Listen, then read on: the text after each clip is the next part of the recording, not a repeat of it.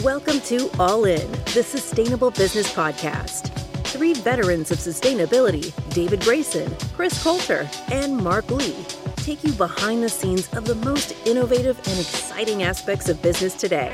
Hello, everybody, and welcome to another episode of All In Sustainable Business Podcast. My name is Chris Coulter, and I'm delighted to be here with my wonderful colleagues, David Grayson and Mark Lee. David, how are you? I'm really good, thank you. Excellent, good. And Mark, how about you? How are you doing? Doing pretty well, Chris. Thank you, and I hope you are as well. I am, thank you. It's springtime, and it's lovely weather here in Toronto, so I can't complain. As always, there's lots of stuff in the news on the sustainability agenda, which we wanted to get to and give our round the table thoughts on. One, not surprisingly, that dominates the conversation is climate change, as it should. And given the dire, again, IPCC reports last month, the latest assessment that we have a 50% chance of beating the 1.5 degree increase. Things are in trouble. And if we look at intensity of droughts in southwestern US and the crazy heat that's affecting hundreds of millions of people in India and Pakistan because of extreme weather, this is an always present crisis for us. I know, Mark, you at the Institute and at ERM have done some really interesting work in assessing some of the recent proposed disclosure laws out of the SEC in the US and wanted to know your thoughts on it. What are you seeing as you've examined what's been transpiring in some of climate disclosure? Yeah, Chris, I think you're so right that these are the headlines that we'd love to get away from, but we can't. And the oppressive heat in India and elsewhere, the fires in New Mexico right now, the recent studies, it just keeps reminding us of how pressing and increasingly so the climate crisis is. One of the things that I think is exciting in this moment is that there's this surge towards some standardization around climate-related disclosure. Not everybody gets excited about new regulations and standards. David, you do. Yeah, it is a bit wonky. It's more than, but it's so important because we have a marketplace that just isn't served well by information about what companies and investors are doing in terms of climate measurement and analysis and performance. One of the things that's out there right now is a new SEC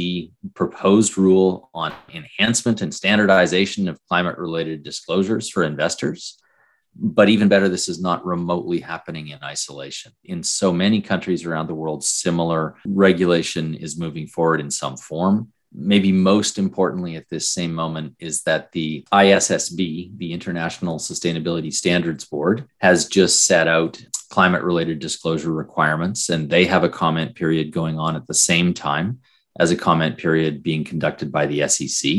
In a blizzard of acronyms here, I apologize, EFRAG, EFRAG. It's a very unfortunate acronym, really. It is, but they've launched something very fortunate, which is a public consultation on their draft, exposure drafts, which go well beyond climate, but include climate as well.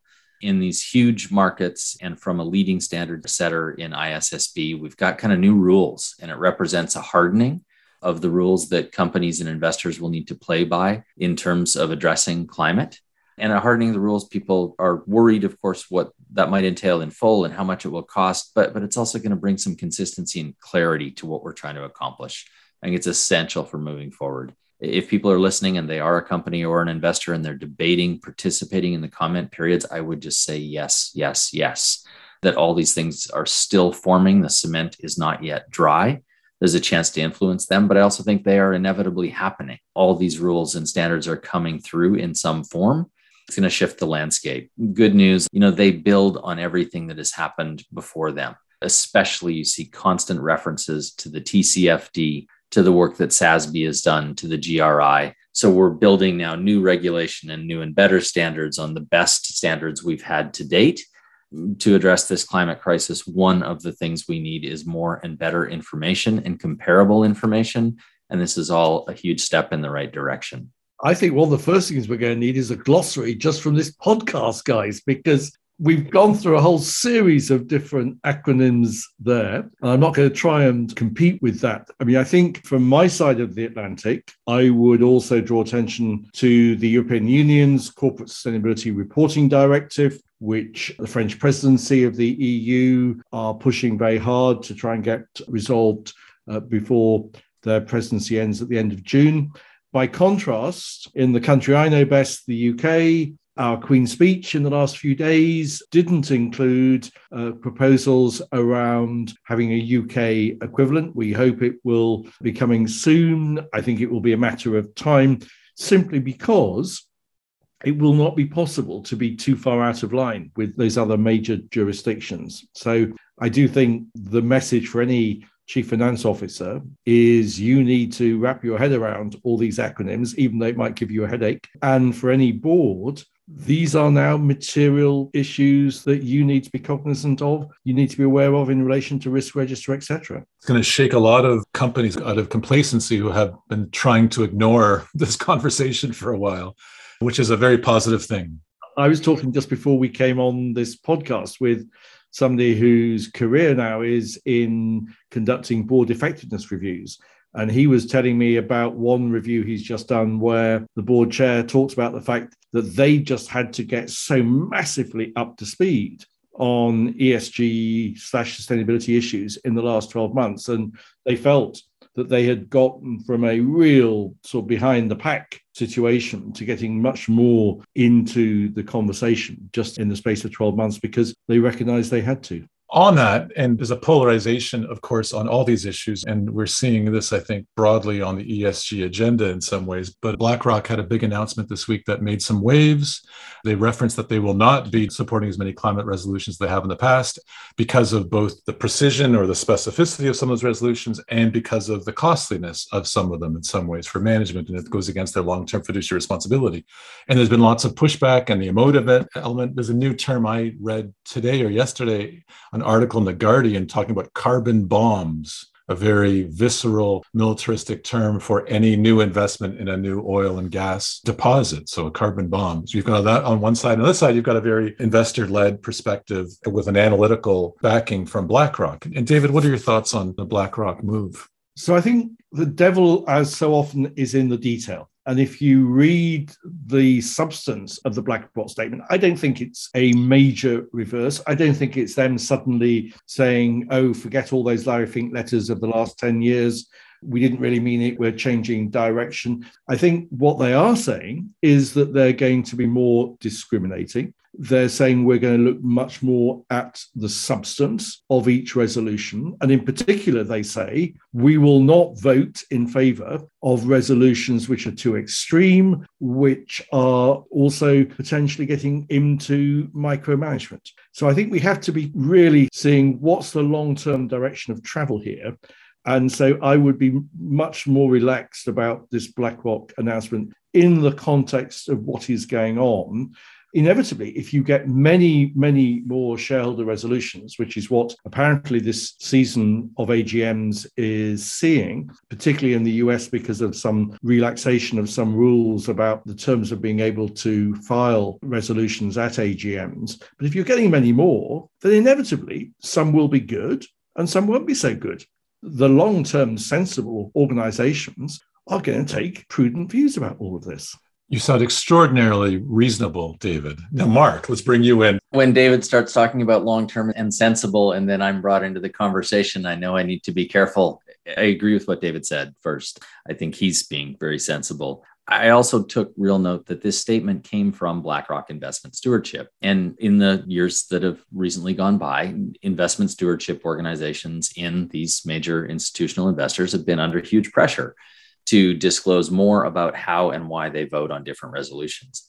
And so I want to point out too, there's here this trend of transparency. This is in advance of the votes. They're sort of telling us what to expect. It lets other people prepare. It lets other people criticize. But we should watch and see how they actually vote and on which votes. And over the last few years, I've been really encouraged by the voting patterns we've seen from the major institutional investors, from pension funds and others on these big sustainability issues. I think we're heading in the right direction.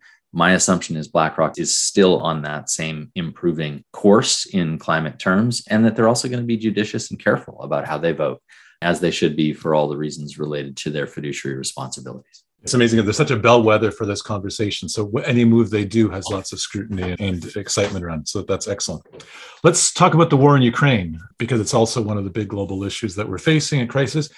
And we know the geopolitics, I think, broadly, and lots of people are talking about it. But David, what are your thoughts on the implications of the war in Ukraine on sustainable development and the agenda overall? So, two preliminary remarks. First off, the horrendous damage which the Putin aggression is causing in Ukraine in terms of the laying of landmines indiscriminately, in terms of the devastation that is being caused, which is going to have really negative impacts in terms of pollution, in terms of damage to soil and to future agriculture opportunities, number one. I think this is, apart from a geopolitical strategic crisis, we're seeing war crimes. I think this is also a massive sustainability crisis.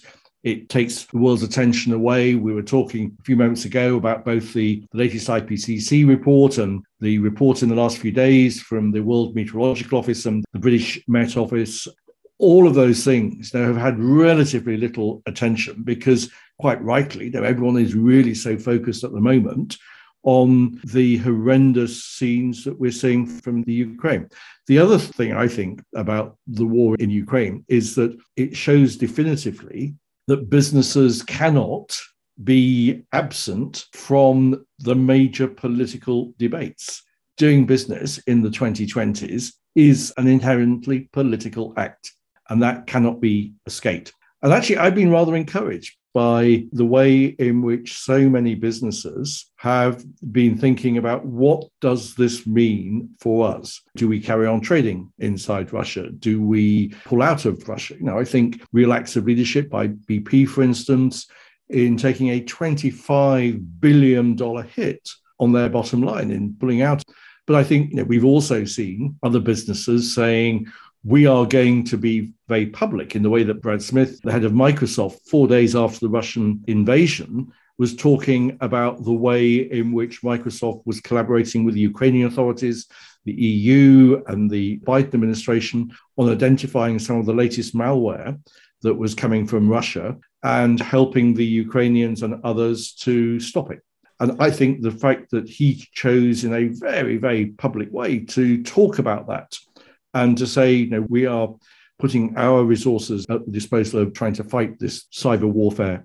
Clearly, lots of businesses are having to make decisions. Do they support their young Russian employees inside Russia who want to get out and obviously avoid potential conscription? What are the kind of issues involved in whether you carry on trading and so on? You have, I think, to take a stance on these kind of questions.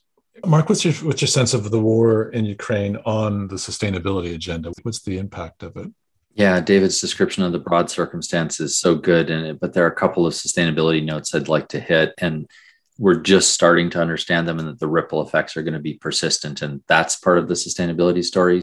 In recent days, we've seen stories that there are 25 million tons of grain stuck in the Ukraine that would normally be exported. And there are a variety of countries in Africa and elsewhere for whom the Ukraine is their only source of grain. They will hopefully find other supplies somehow, and work is being done to try to get those 25 million tons out of Ukraine and into world markets anyways. But one of the big impacts that will be widespread of the war is hunger, and it will push people who are on the margin deeper beyond that margin. And we know there's so many knock-on effects that relate to nutrition in terms of educational capacity, everything else. This will go far, far beyond just Ukraine's borders. And the other side of it is energy. And this is obviously throwing the question of Europe in particular and its energy relationship with Russia up in the air. But it shows us again how global and sort of vulnerable the fossil fuel industry is. I think Russian capacity is about 10 million barrels of oil per day equivalent. And we live in a world where we use little less than 100 million barrels a day. And so the proportion is massive. And you see the ripple effects very local and very loud here in the US and elsewhere, where the president is releasing 1 million barrels a day equivalent from the strategic reserve. It obviously does not make up the shortfall locally or globally. It begs a million forward questions about pipelines, about supply, about where it comes from, and about what type of energy we are reliant on, as well as who is supplying it to us. I think some of this disruption in climate terms, to go back to our earlier part of our conversation, will probably be positive. There'll be some acceleration of shift. But it's also leading to short-term questions about how much coal to use, which other dirtier sources to use to provide a stopgap if Russian supplies of oil and natural gas are cut off. So hard, and so many more issues than just those two. And Chris, your family comes from the Ukraine. You've written incredibly movingly about your grandparents and how they met in World War II, and then your family moved, or your ancestors moved to Toronto. You're getting practically involved in trying to raise awareness. Yes, it's an exciting idea that came from a conversation with CSR Ukraine and CSR Europe, where a woman named Marina, who runs CSR Ukraine for many years, I met her years ago at a CSR Europe venue.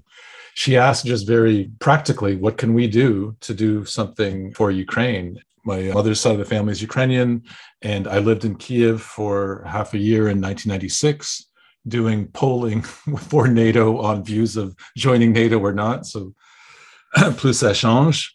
But what we thought we would do, and we're very exciting. It's amazing how I think the goodwill in the global sustainability community can come together quickly. So we just thought that this simple idea of what can we do? Well, what do? We believe in the sustainability agenda and how fast moving it is. So we need more dialogue and engagement around it. And let's do a 24-hour webathon. We're kind of cheekily calling it What the Heck is Going On-a-thon, to put a little marker in the sand as to where are we on the agenda, what's working, what isn't, how do we get back on track if we need to, how do we achieve the SDGs, and then decentralize it. So we have all kinds of partners across the world who are going to take an hour and do a panel around it.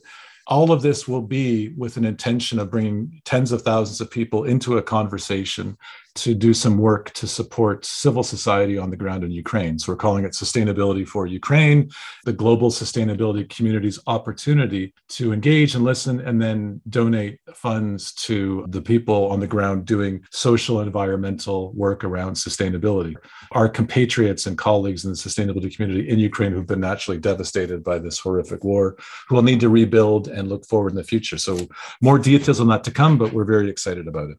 Let's talk a little bit about another event that transpired. 3 months ago, we launched our book, The Sustainable Business Handbook. We have had time to talk to people who have read it, and there's more than one person on the planet that's read it, and to get feedback and even had a chance to speak about it to other people and audiences. And I'd love to get your perspectives, Mark, first, and then David, on what are you reflecting upon the reaction to the book so far and our intention of trying to make a contribution to accelerate sustainability for many businesses. Yeah, just one maybe quick anecdote. I think one of the purposes of writing the book and creating it as a handbook in which each chapter could stand alone as a kind of educational and action tool to move forward a sustainability topic inside a corporation. I had a conversation just yesterday with one of the senior finance people inside ERM, my parent organization. He had bought the book, he's read the book, and he used it to prepare a speech for fellow CFOs and finance leaders at an industry event. And that's the kind of spreading of this beyond sustainability teams in companies that we want to see. And his response was, it was practical, it was applicable. I could pick it up. It had what I needed. I could absorb it quickly. I could meaningfully share it with my finance peers. And I was like, hooray. If that is happening in other places, then that's exactly what's supposed to happen with the handbook and its nature. Did you reference our jargon buster as a key asset to try and get through the acronym soup? I don't know that he did, but you have now, Chris. David, what's your sense of the reaction to the book so far? I was doing a session back in the northeast of England where I lived for 13 years and set up one of the very first of the local enterprise and local development agencies, Project Northeast, as a social enterprise back in 1980. And I'm pleased to say it's still going strong 42 years later. We were doing a session in one of the urban farms in the Northeast with a group of startup businesses, some small businesses from the Northeast of England, as well as some MBA students from several of the business schools in the region. I was doing an explanation of the book and some of the sections. And it was really nice having a couple of the small business owner managers saying, we really are going to get this book. We want to really understand because this is the way that we want to run our businesses really from the get-go. I'm incredibly excited by the number of smaller businesses who are saying sustainability has to be at the heart of the way we run our business. Although the Sustainable Business Handbook isn't written specifically for small businesses, I do hope that a lot of the chapters, as Mark says, can be highly relevant to those small business owners as well. And I've had some similar feedback on the practicality and the utility of this. And I think it goes back to when Sue Gerard in our book launch referenced this fact of demystifying or taking the intimidation factor away from sustainability so more people can jump into it. When we break it down, it's not that complicated, but there are lots of acronyms and there's lots of jargon that can intimidate. So I think that's been a very pleasant surprise that it seems to do that work. Okay, without further ado, let's go to the interview that I had the pleasure of having with Tim Favre, who is the Vice President of Sustainability and Shared Value at Maple Leaf Foods. He's a dear friend and one of the most remarkable, both practical and very sophisticated practitioners I've known for many years, and I think you'll enjoy the conversation with him.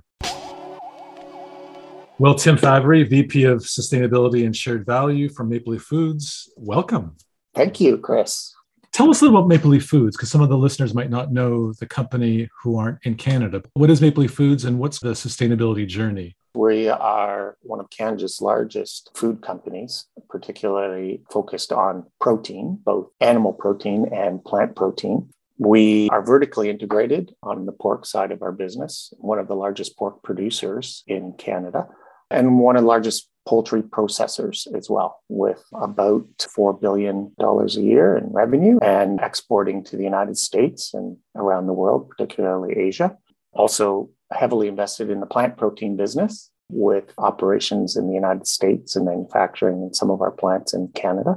To go back, way back, the company Maple Leaf Foods is over 100 years old and was acquired by Michael McCain and his family back in the 90s. So still have him at the helm for at least another year. The journey really started with Maple Leaf Foods prior to me joining back in 2015. But the company started to focus on sustainability, probably where most food companies in Canada started to look at it in kind of the mid part of the first decade of the 2000s. And then the company was hit with the crisis, the 2008 listeriosis crisis. 23 Canadians died consuming Maple Leaf products. And that's when Michael McCain set out to fix the business. And about a decade of transformation that was undertaken. Over $1 billion invested in Canada to modernize and improve and consolidate the animal protein, the meat protein side of the business. Incredible investments in food safety to make the company world-class. And in and around 2014, once that transformation was inherently almost complete, the last part of that was to look more broadly and figure out how the company could grow after fixing the company over the last 10 years. Where's the path forward? And all analysis and strategy work that the company did pointed towards protein. Protein, full stop, because the company at that time was a very diverse company. Canada Bread, a pasta business, a rendering business, a feed grain business. And so the divestment of all those non-protein assets happened. And so the company was back to strictly being an animal protein company. And then starting in 2016, the company started to grow the protein space by acquiring plant protein companies, particularly Light Life Foods and Field Rose Grain Meat Company in the US, which put us instantly on the map as one of North America's largest protein companies. That was also done under a strategic lens around being a purposeful company. So in around 2016, we started working on our overall purpose to raise the good in food. That's the purpose, to raise the good in food. Raise the good in food. 5 really powerful words for our organization. Raise is action-oriented to us. It means to lift, to elevate, to raise the bar, to raise animals, good food, healthy food, sustainably sourced food, nutritious, culturally appropriate food. You know, we can go on and on and on about what that and unpack what that means, but very, very important words to us. But the vision, I think, is where it comes to heart. And the vision for our purpose is to be the most sustainable protein company on earth. I don't know of very many companies that are purposeful, and those that aren't have a purpose that's based on sustainability, right? Yeah, and I think that vision is the catalytic piece of it, right? And I think you're right. The purpose is evocative and it's tight, which is rare. and I know, in the company, it's a vibrant, living thing. But I do think that the vision of being the most sustainable protein company on the planet, it's not just Canada, it's the planet. So it's super ambitious, right? How do those things work together, these two things? So I think what's anchored that vision is that it is a guiding light. It's our North Star. It's something that we will always be working towards. Our CEO loves to use the phrase, this is about progress, not perfection at any one time. anything that we're working on today might not even be considered sustainable in 5 to 10 years. Like, we all know how fast things are changing right across various different industry sectors. We anchor that vision through an overall business strategy that's based on shared value, and a blueprint that was created that sets out 6 core business strategies to the company that really, by their nature, embed sustainability into the organization. You know, you've been around for, like me, 25 years doing sustainability. Did you just call me old? No, I didn't. Because then I would have to call myself old. Organizations strive to embed sustainability across the company. Well, you can go piece by piece, department by department, issue by issue, or you can start right with a social purpose and a business strategy that inherently does that for you. So that's the really exciting thing that I think that I've been a part of, is that journey towards purpose, creating the purpose, and starting to roll out our blueprint over the last 5 years or so, and now seeing some really good traction on it. I think it's an exciting story. And I guess on the back of that crisis, that terrible listeriosis crisis you guys went through, that was catalytic in driving the company in a different direction. And in the Sustainable Business Handbook, the book that David, Mark, and I wrote, we begin with purpose, and purpose is a piece of the puzzle. And not all companies that are even engaged in sustainability have a purpose.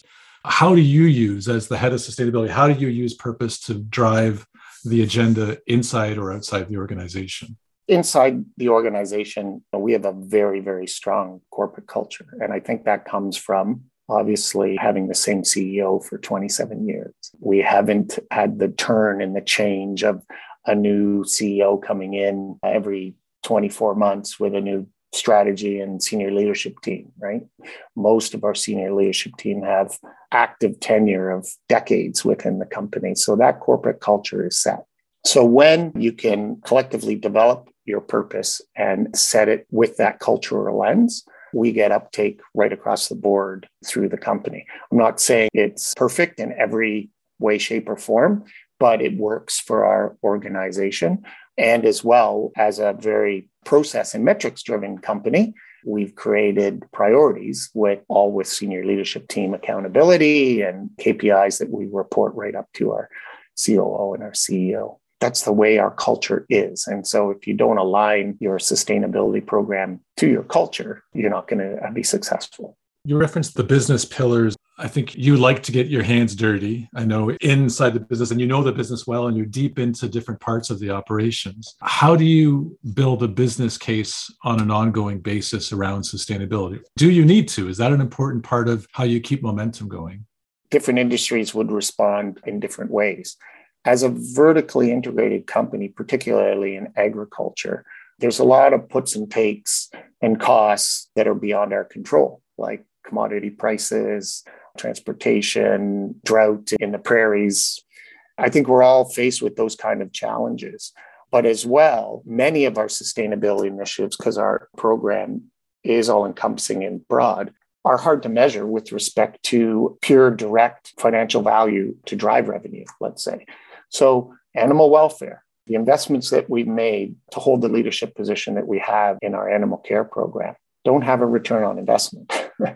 Therefore, the animals, it's hard to measure. If animals are healthier, then we perhaps may be able to get more of them to market quicker. That has a business case attached to it.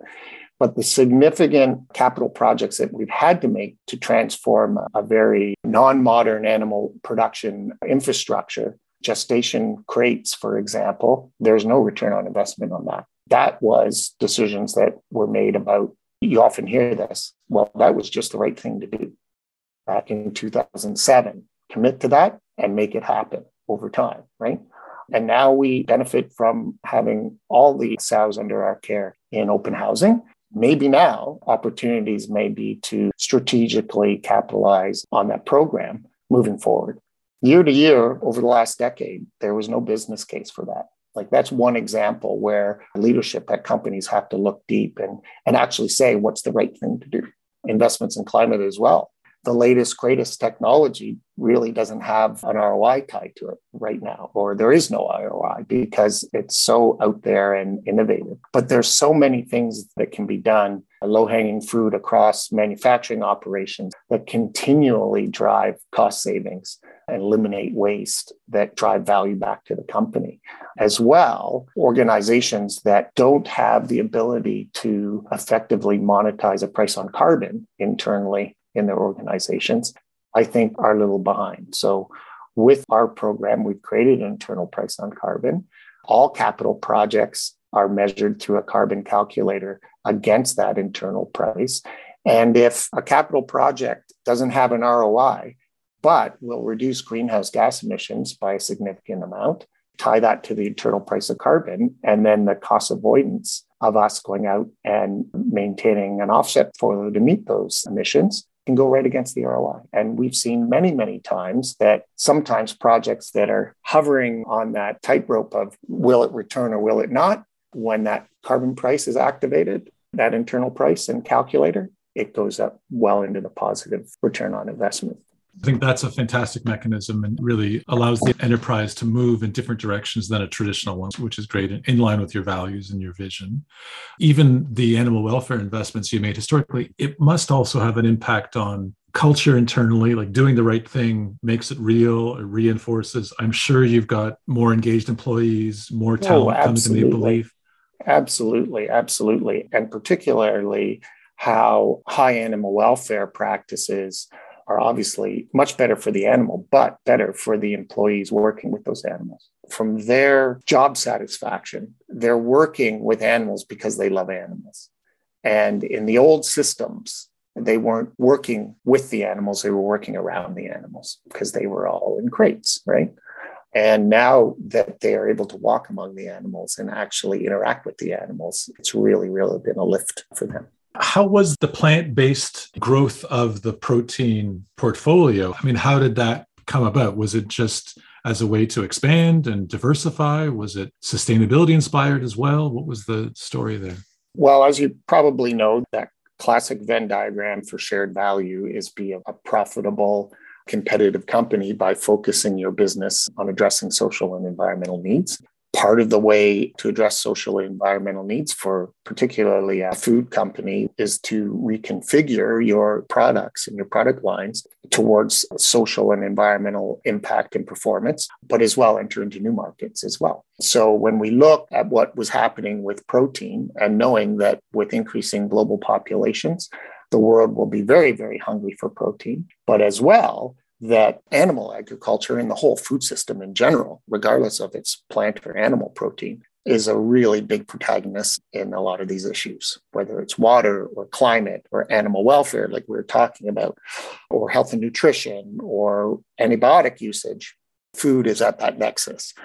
With respect to what we wanted to do moving forward, was where are the opportunities and what new markets are there to enter in and where is the consumer going? And rightly so, pre-COVID pandemic, categories in alternative protein and plant protein were growing by 40, 50% a year, and we benefited from that. Now, I think there's been a big reset with respect to consumer demand and growth of the categories, but still very healthy growth projections of 15 to 20%, which is bigger than most food categories, right? So we're still really excited about it, but what it does is diversifies our product line. It's aligned with our purpose, raising the good in food, aligned with our vision. Plant protein is less environmentally impactful to produce than animal protein. It shores up a very strong portfolio of brands that the company already has. I don't want to be too much of a sycophant for Maple Leaf Foods, but I think the company is one of those rare leading companies that is, as you've referenced, has had ambitions ahead of ROI, have kind of moved the agenda, and I think shifted best practice in the industry where you operate at least, but also beyond, I'm sure. The one thing that I also think that's really what you did early, very early comparatively, is get to carbon neutrality and commit to carbon neutrality.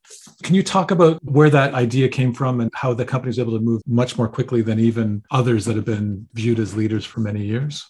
For me personally, because I was involved in that process, it really comes back down to the culture of the company. So when we were rolling out our purpose, we did a number of focus groups, and we talked with employees right down from the line, right up to our CFO and other members of our senior leadership team. And we shared our purpose statement and our vision right across the board and gathered all the feedback. And what we heard in particular around our vision to be the most sustainable protein company on earth was a very common piece of feedback around the environment and climate. As we headed into those workshops, the organization knew that we had already set back in 2014 the boldest environmental goals for our sector, 50% environmental footprint reduction by 2025.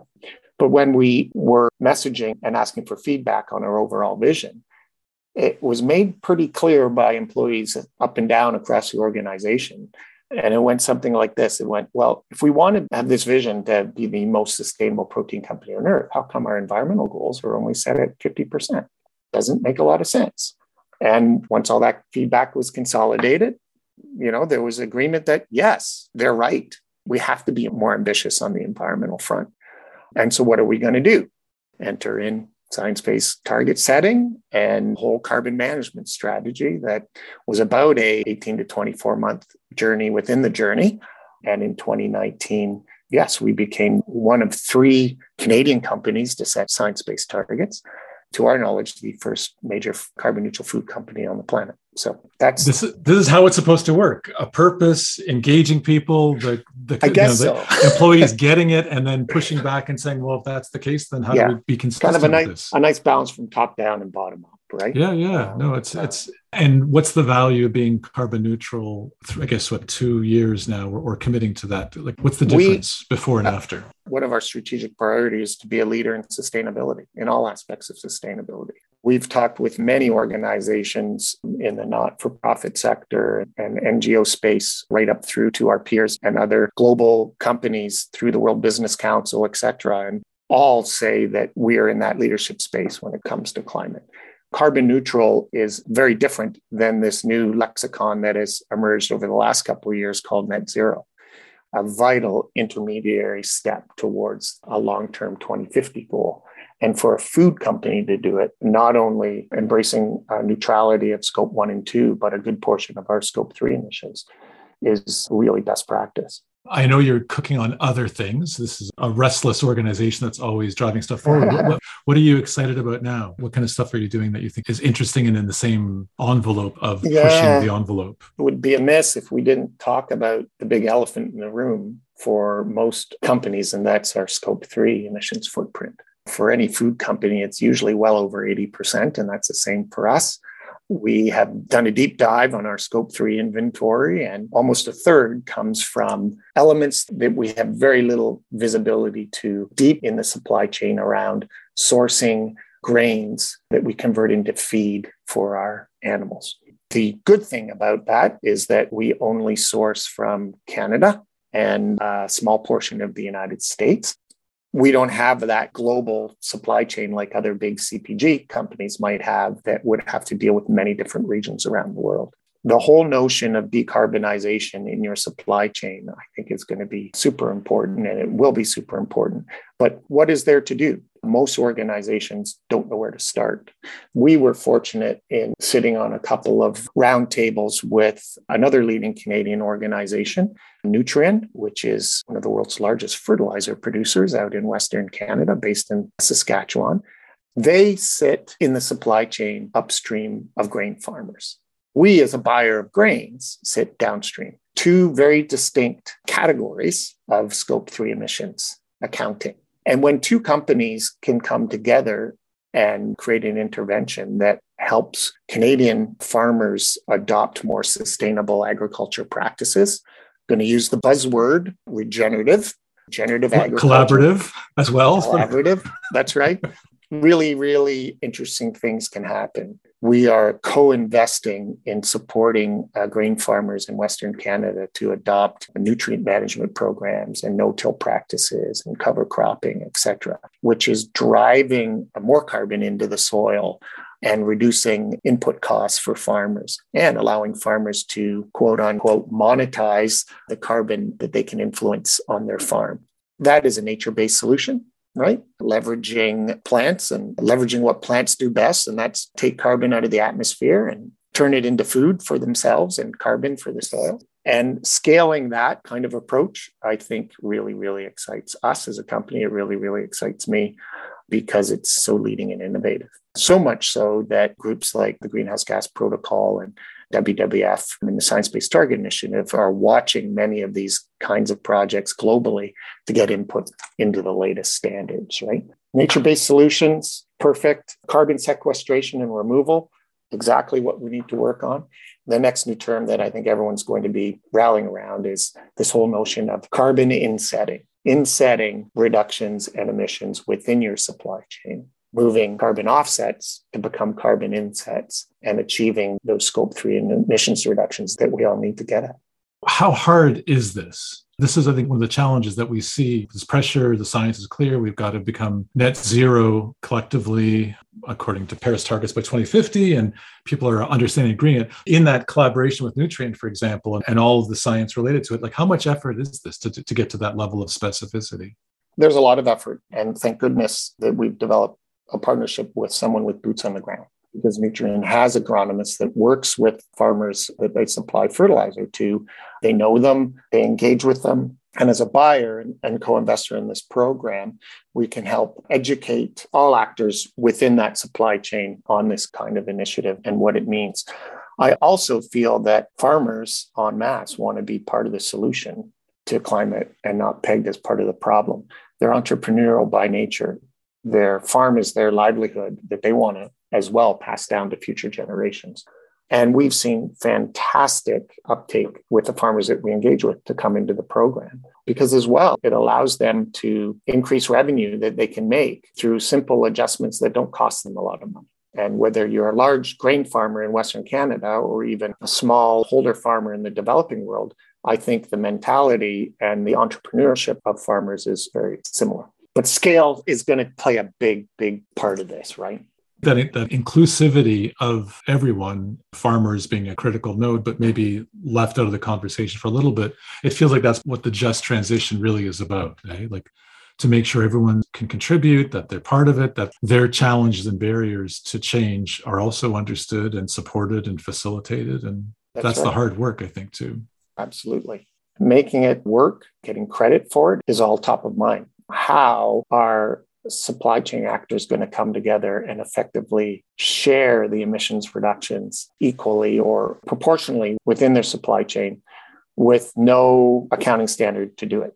And I think that's going to be a big next step by the GHG protocols that are coming out, and they need to be done very carefully and informed by data and science, and sound accounting principles. But I think that's going to be the next big jump for companies, is getting that handle on their scope 3 emissions.